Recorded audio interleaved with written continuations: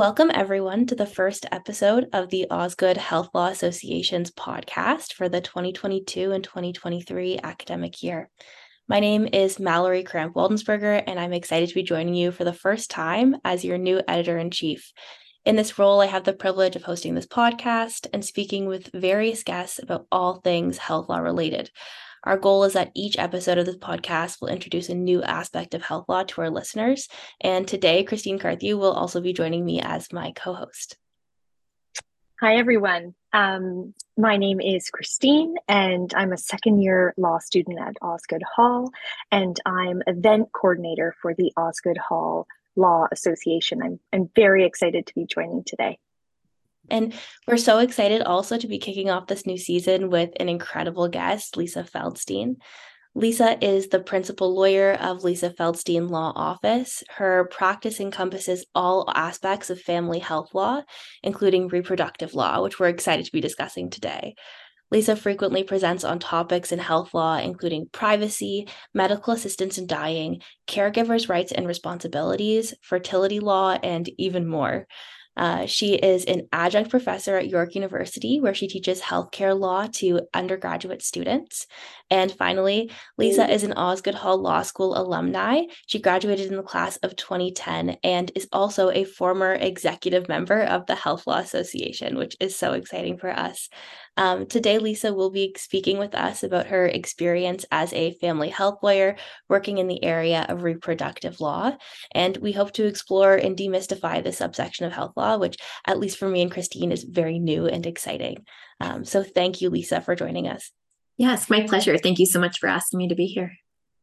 Great. Okay, so to get us started today, we want to kick off, Lisa, by asking you what drew you to this area of practice or your current practice, I should say.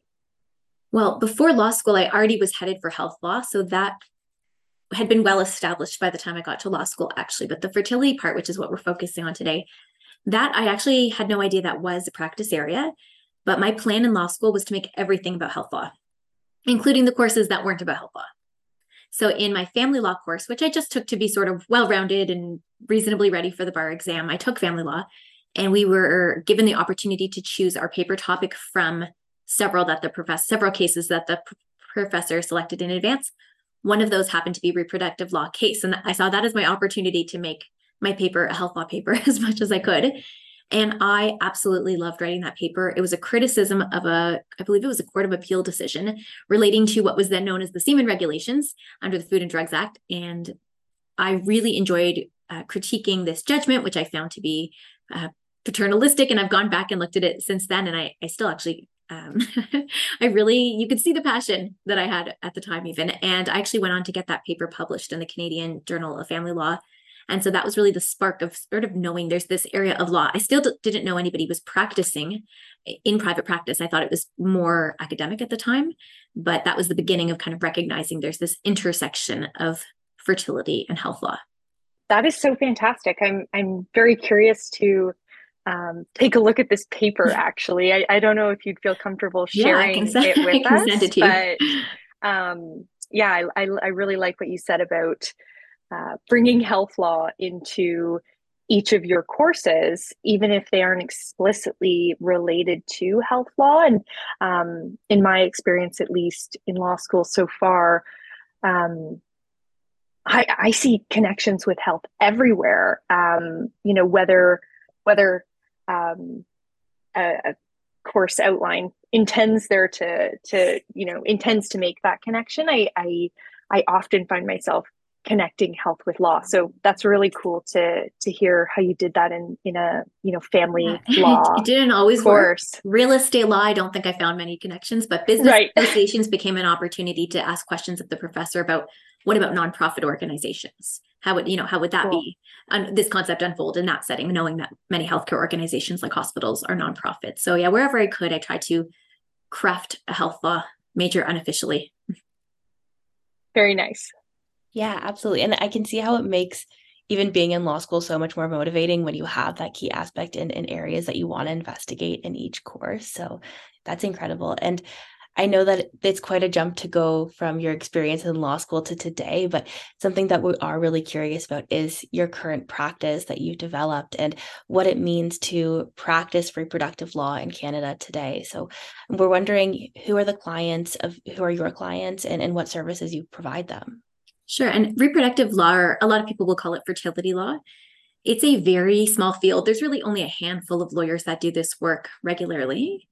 And the majority of files are contracts. So those are contracts between surrogates and people who are called intended parents. So the people are, sometimes it's not always a couple, an individual as well, who will be the person raising the child. They may or may not be genetically related to the child, but they are the parent to be, so the intended parent. We do donor contracts as well. So that could be sperm donation, egg donation, embryo donation. So that's the bulk of the work, is either writing the contract for the intended parents or giving independent legal advice to the surrogate or donors. And then there's serving the institution. So the various people who are more on the industry side within the reproductive space.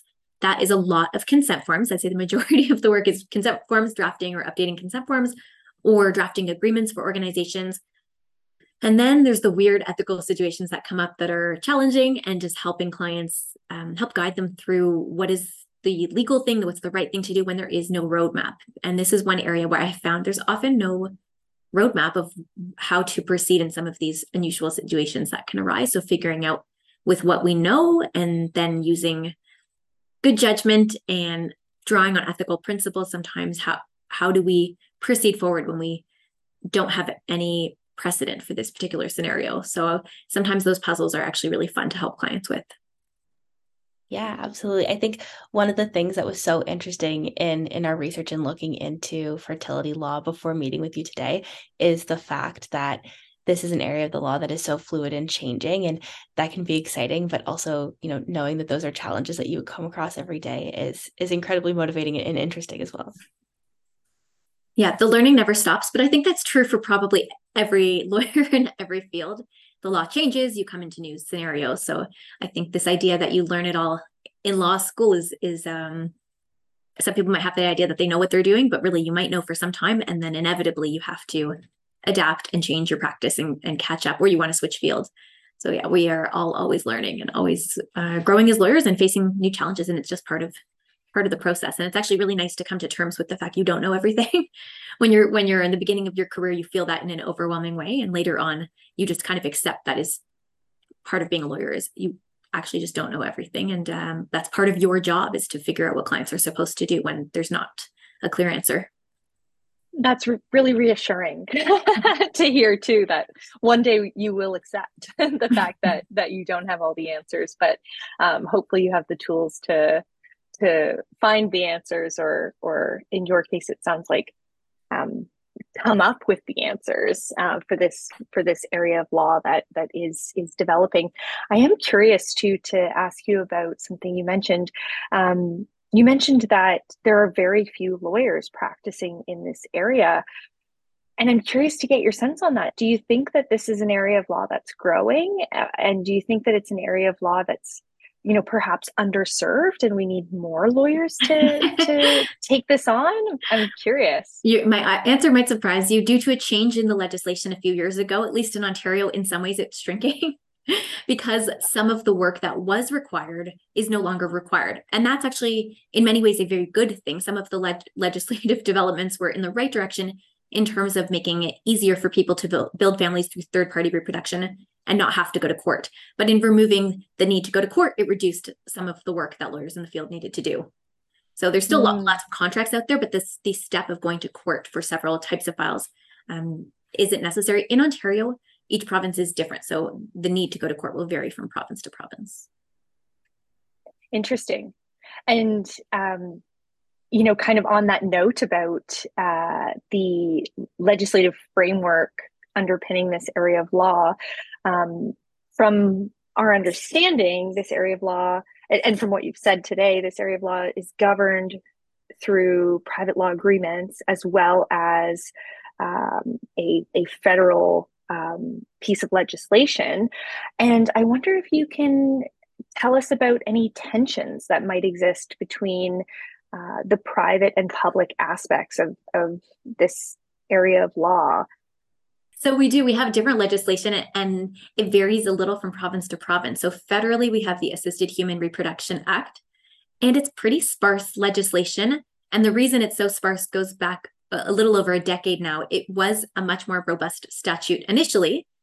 And then some of the provinces, specifically Quebec in the beginning, were not such a fan of this legislation.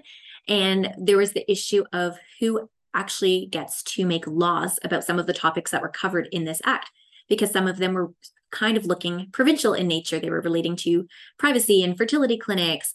And so they brought a reference to court, and the Supreme Court of Canada released its decision in 2010. And that ultimately resulted in chunks of the legislation being removed, essentially, and not considered valid because they were under the provincial jurisdiction rather than federal jurisdiction. So what is left of the legislation is fairly sparse.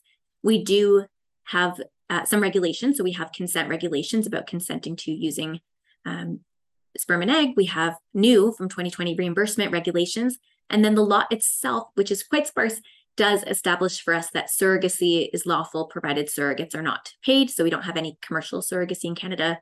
We have a little bit of information about donation of sperm and egg, same idea, that you cannot purchase sperm and egg directly from a donor. So we have a little bit of that framework. And then the provinces fill in the gaps in terms of the parentage piece. So the provinces will have the laws about whose name goes on a birth certificate or how many people can legally even be a parent. So that varies from province to province. And then the contracts further fill in the gaps with making commitments. So for example, somebody donates their eggs. In the contract, a donor might say, I will update you if I'm diagnosed with some sort of serious genetic disorder. I will update you. The law doesn't say anything about that. It's not prescriptive, but by way of contract, they might decide amongst themselves what kind of commitments they're going to make in terms of exchanging information into the future. So there's these different kind of tiers, but the federal legislation is actually the most sparse in terms of guidance. And then we enter into a new layer of challenge, which is when there's multiple provinces, which law do we fall under? Because there might be an egg donor from British Columbia who is traveling to a fertility clinic in Ontario and donating eggs to a couple that lives in New Brunswick. So sometimes we actually have to think about which area of law is the law under which this contract will be written and that all the parties kind of want this to fall under. And this is where conflict of laws can come in, is where is this, where kind of this connection in which law makes sense when we have multiple jurisdictions involved. Wow. Oh my goodness. What like an interesting framework to be applying there. And I do encourage anyone who's listening to take a look at the Assisted Human Reproduction Act and exactly how sparse it is, because it's certainly something that surprised me when I took a look at it. And one of the things, Lisa, that you touched on that is very interesting about sort of the financial aspects of surrogacy agreements is that there are particular limits placed on that from the legislation. And I'm wondering if you could tell us more about what types of financial support intended parents can provide to surrogates. Yeah, and actually my answer will now be a little more fleshed out than it would have been just a few years ago. When the Assisted Human Reproduction Act came out in 2004, there was a reference to regulations that never actually existed, and it was only in 2020 that some regulations came out involving reimbursements. So now if you were to open up those reimbursement regulations, you will find an actual list of what kinds of reimbursements are considered lawful. However, that is still not the whole story because Health Canada created a guidance document to help further flesh out the legislation and expand our understanding of what the regulations mean. And in doing so, some of the language opened the door to recognize there might be some reimbursements that are legitimate that are not actually listed in the legislation. So there is room to go outside of the legislation. A lot of lawyers use the but-for test, which law students will learn in torts. And the idea of that but-for test applied in this context is but for a surrogate being pregnant, would she have incurred this expense? So that's at least a helpful rule of thumb to assess whether a reimbursement ought to be paid back. But there are still practical challenges that arise, some that are just impossible to truly figure out. So one is groceries. The law does recognize groceries. They're supposed to be, the groceries in relation to the pregnancy. But if you are producing a receipt as a surrogate, which groceries are in relation to your pregnancy? If you're making a family meal, what part of that is your part just for you versus the grocery bill that was for the family? And then what part of it is what you would have eaten anyways versus the pregnancy calories? It becomes a really absurd exercise so there's some aspects of it where we kind of all are doing our best to guide our clients, and our clients are doing their best to exercise judgment, but we don't really have a formula to do it in a way that's truly predictable and objective and transparent in all the ways that we would want it to be. And as it can be done for many of the other reimbursements, like maternity clothes, which is much more black and white. Look at a receipt and you know the total. My brain hurts thinking about that. So you mentioned that in Canada, we don't have commercial surrogacy. I'm curious if you have a take on whether you think we should have, the ability to pay a surrogate, not just to reimburse costs, but to pay someone to carry a child to term. Mm-hmm. So this is a very controversial question you've raised with many perspectives. So maybe I'll actually, I think it might be more helpful to share a little bit of both sides of this debate. Sure. Because I think both sides are compelling. And I don't know if we will change one day in Canada. The latest change to the federal legislation required greater transparency. So not only were there receipts required, but now we need an extra paperwork referred to as a declaration in the law. So we went in the direction of more transparency around the receipts versus moving towards commercialization. But there was a private member's bill a few years ago, and there have been some efforts. So I'm sure we'll see that effort pop up again. I don't know if it will be successful or not. One of the reasons a lot of people who believe that commercialized surrogacy should be lawful is because surrogates are actually working. They are using their bodies in a way, but they are doing work. They're showing up to appointments. I don't mean labor in the sense of a pun, but there's labor involved in what they're doing, and everybody around them in the process is getting paid, the fertility clinics and the lawyers and so forth. So some people believe that they should get paid and that they're making a huge sacrifice, that they're risking their health. Some people's argument is premised on the idea of it's more relation to the health risk. And then, of course, the other side is this is commercialization of the human body, and that there is exploitation involved. And the exploitation argument, interestingly, can go both ways. Some people will argue that it's exploitation to not pay a surrogate and take this labor for free. And others will say the opposite. I mean, a surrogate is choosing to be a surrogate. She doesn't have to be if she doesn't want to be. And she's choosing to do so on a voluntary basis. And there's a risk of exploitation that people maybe of lower socioeconomic status might feel that they want to do this as a means to make money, but perhaps psychologically, they're not a good candidate for surrogacy. Not everybody emotionally can carry a child for someone else and relinquish that child. So it would have certainly increased the number of surrogates, and there are not enough surrogates to meet the demand. So if you're looking from sort of a supply-demand perspective, which is very commercial lens, it would be a benefit. So there's arguments on both sides for sure, and some compelling points on both sides of that debate. Absolutely, Lisa. And I think you've touched on something really interesting here in terms of the exploitation perspective in both sides of those arguments. And I wonder, even sort of from a bird's eye point of view, when working with different clients, I know that a lot of intended parents have different types of relationships with their surrogates. It might be somebody that they've known for a long time, or someone that they've met on a Facebook group, or even through a separate company. And so I'm wondering if you could let us know, like, do you think from your perspective that the relationship between the intended parents and the surrogate have shifted the ways that those contracts look and sort of solidifying their agreements? So for the most part, no, Okay. actually. And a lot of people will reach out saying, my friend is going to be my surrogate, or my sister is going to be my surrogate. So this is going to be really easy. And they expect that the price would be lower or the process would be faster. But really, the contracts mostly look the same. We still cover the same conversations because starting from a place of trust, and that relationship definitely has its advantages, but it doesn't mean they've had all the hard conversations. Like, if a surrogate were on life support, would she want to be kept alive so the baby could be safely delivered? Is she prepared to pump milk for the baby? So the fact that there already is a relationship doesn't mean they've gone through the exercise of having those conversations.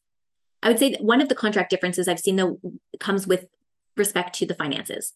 So if it's strangers, generally there's, and they're still mostly all the same, but if I were to identify one difference would be if there's more trust, then the intended parents might not feel the need to have a specific dollar amount of saying, here's sort of the maximum amount we're willing to reimburse, and we think this should be enough to meet your needs. And here's the different categories of expenditures that we anticipate we would cover. Most contracts do have that, but I have seen when it's close friends and family, sometimes they'll say, we don't really need a max, whatever it is, we're going to pay her back, and that's that. Whereas with strangers, almost always there'll be some figure that represents the anticipated sort of ceiling. And it is a ceiling because it's not commercial. So it's not like a surrogate is being paid. If it says 15,000 in the contract, she's not getting a check for 15,000.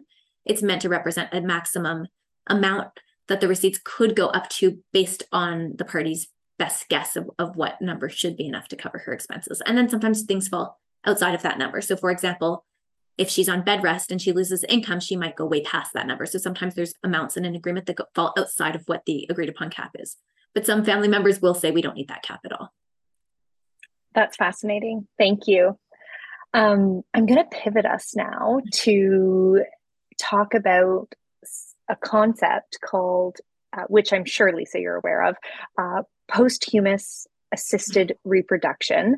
So I know that recently the BC Court of Appeal offered some clarification on the legal limits of posthumous assisted reproduction under the Assisted Human Reproduction Act.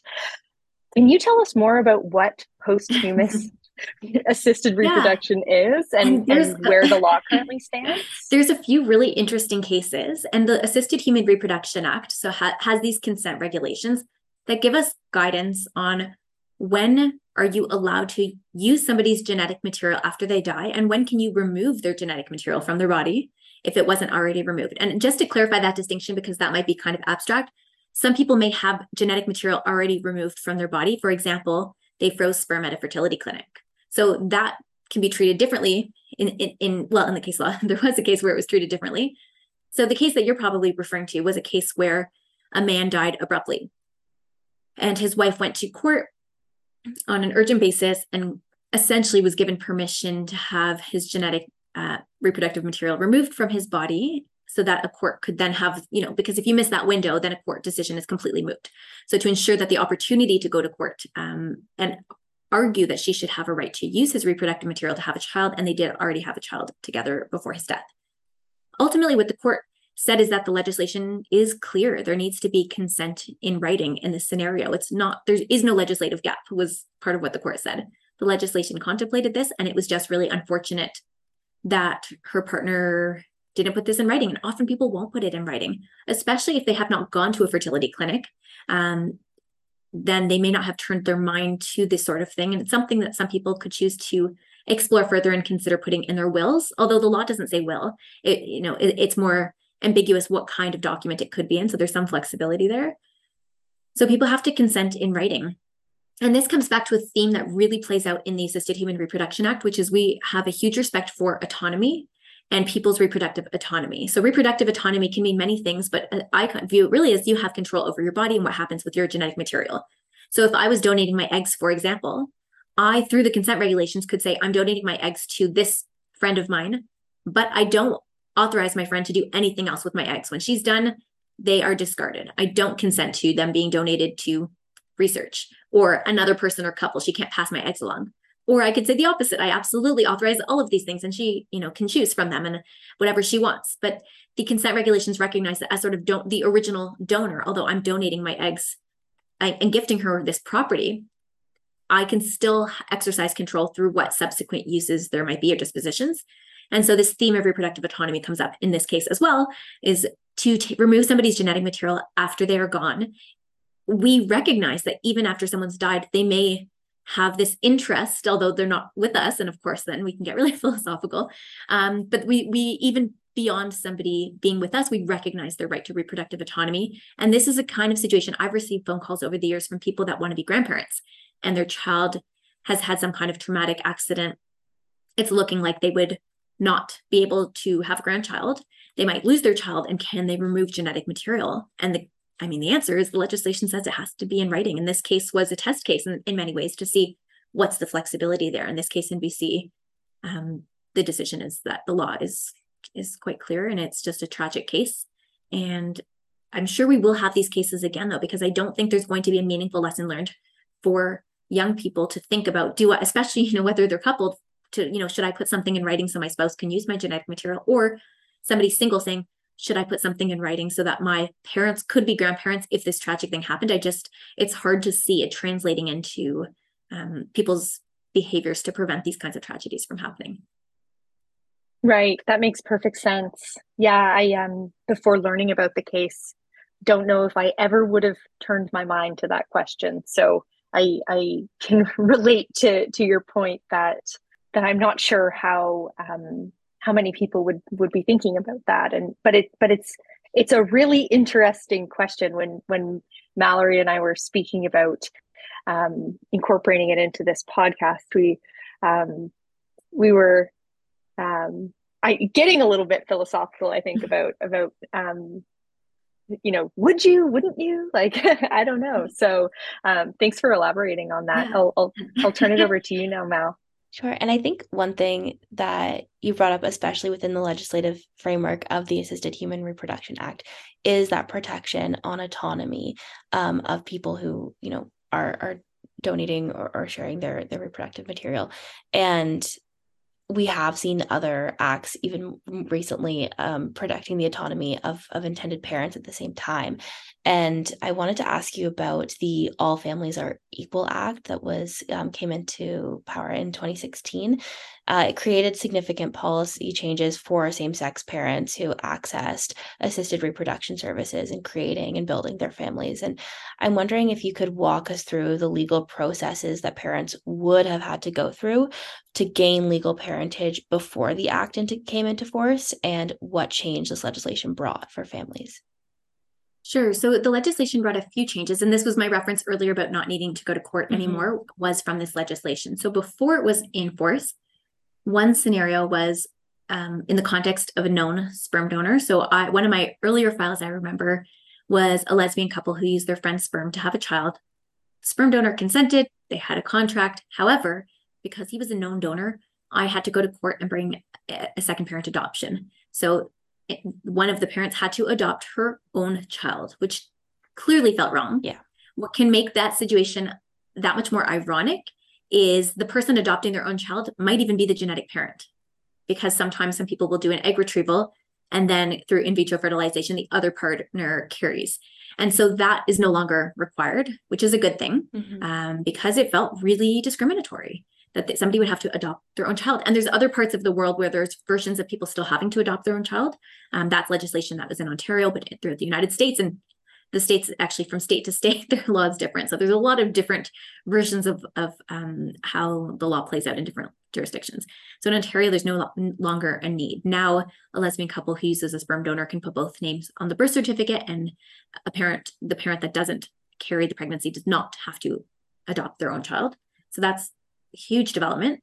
The other was that for surrogacy cases, and this was regardless of who was the parent, single or in a relationship, same-sex, straight, that didn't matter. But with surrogacy, we went to court for every case because the law was drafted on this assumption that whoever delivered the baby, whoever had the baby, was the legal mother. And of course, with surrogacy, that's not the case.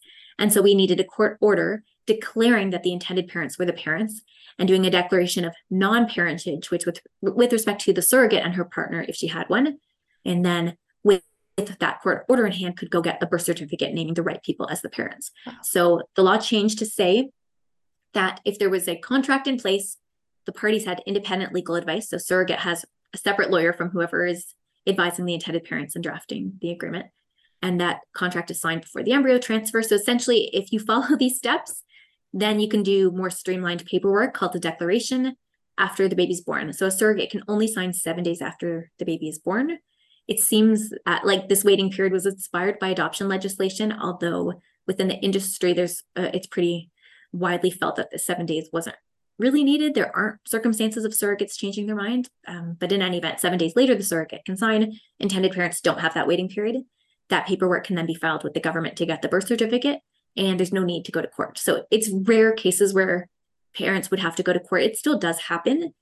Perhaps they're from another jurisdiction. So international couples have to contend with whatever the law is in their home jurisdiction, and they'll often get legal advice from multiple lawyers for that reason. So perhaps they need a court order in order to be recognized as a parent back home, or a peculiar situation like if a surrogate lost capacity and couldn't sign, or somehow disappeared and couldn't sign, if the court could still be used to remedy those situations. And then, of course, people can go to court. I should maybe not, of course, but if there's going to be more than 4 parents, there's room to go to court for other circumstances. But the overwhelming majority, we no longer need to go to court for surrogacy. And that was a huge change brought on by that legislation. Wow, yeah, that's incredible. I even thinking sort of the practical aspects of a new family having to go to court seems incredibly arduous. And so seeing the fact that they've streamlined that certainly makes a lot of sense in terms of resources and sort of compassion to families as well. Absolutely. And the cost of going to court, like it's a lot of work to go to court and draft multiple affidavits and all the work involved with the court appearance. And that has been reduced to just these rare cases now. And that's Ontario, though. Every province is different. So British Columbia is a lot like Ontario. They led the way. And then some of the other provinces are starting to follow suit.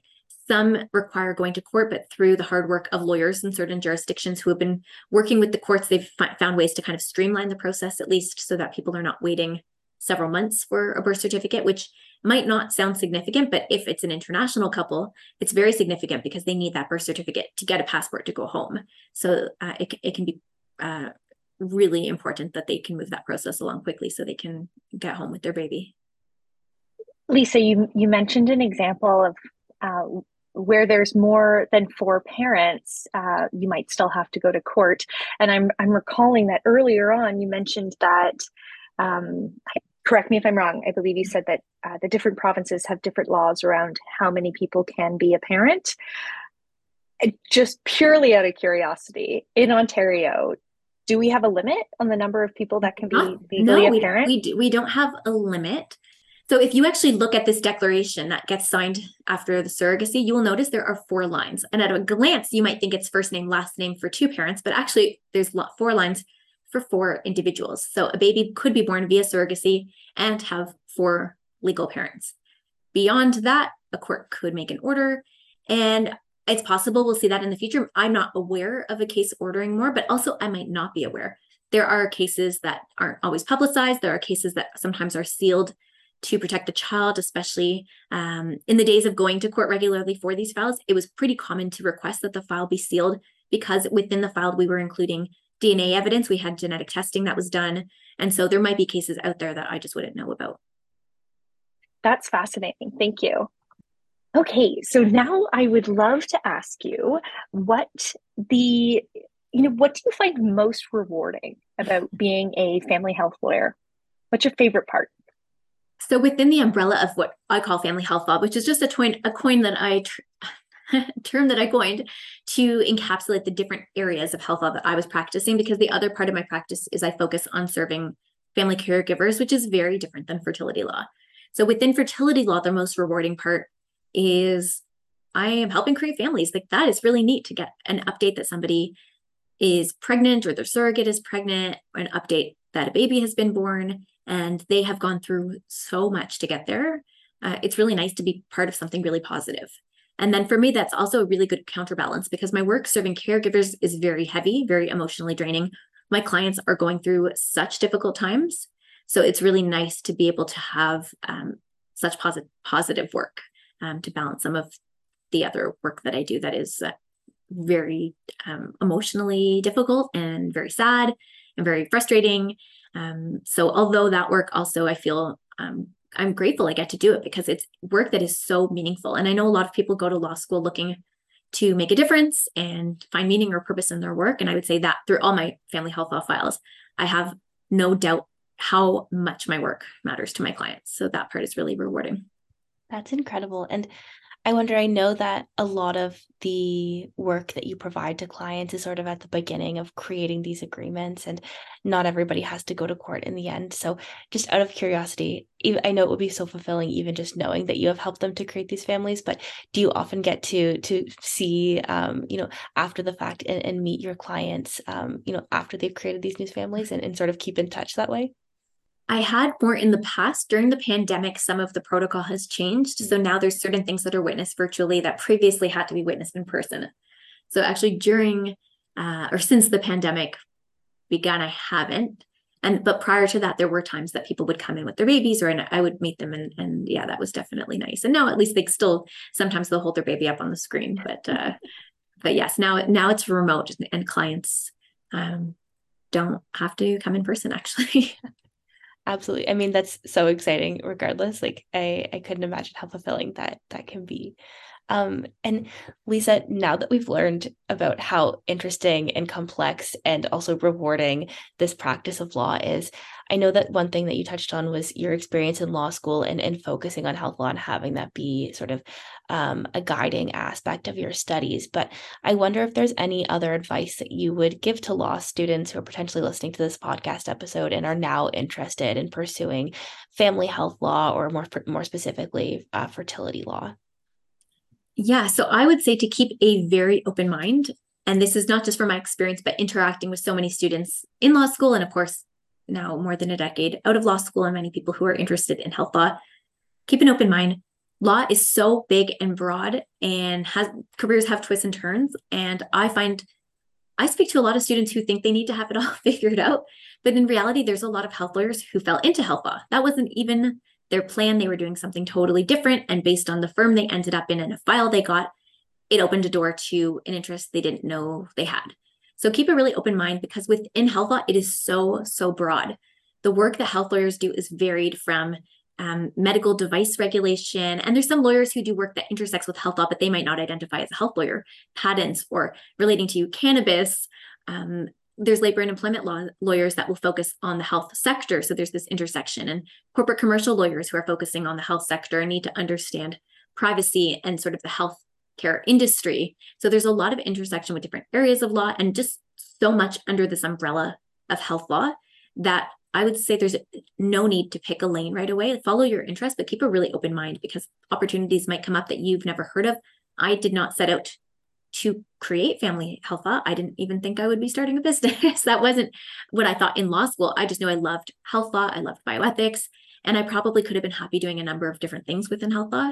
So keeping an open mind in terms of extracurriculars, the courses you take, and that might be, a little bit of intellectual property and a little bit of business, and just making sure you take off that pressure to figure out the narrow lane within health law. Like picking health law is already narrow enough. Leave room to be introduced to new ideas or accept opportunities that you never knew would fall in your path. Yeah, absolutely. That is both comforting and exciting to hear. I think it is such a dynamic area of law, and being able to explore it in different aspects and avenues is just incredibly exciting. Thank you so much for joining us for this episode, Lisa, hearing your perspective, and also for walking us through and sort of surveying this area of law, because I've even, I know that reflecting later today, I'll certainly have even more questions and things to research. So I really appreciate you joining us today. Truly my pleasure. And I will send you that paper afterwards too. You can see what I did in law school. Thank you. That's fantastic. Thank you so much, Lisa. I've loved our conversation.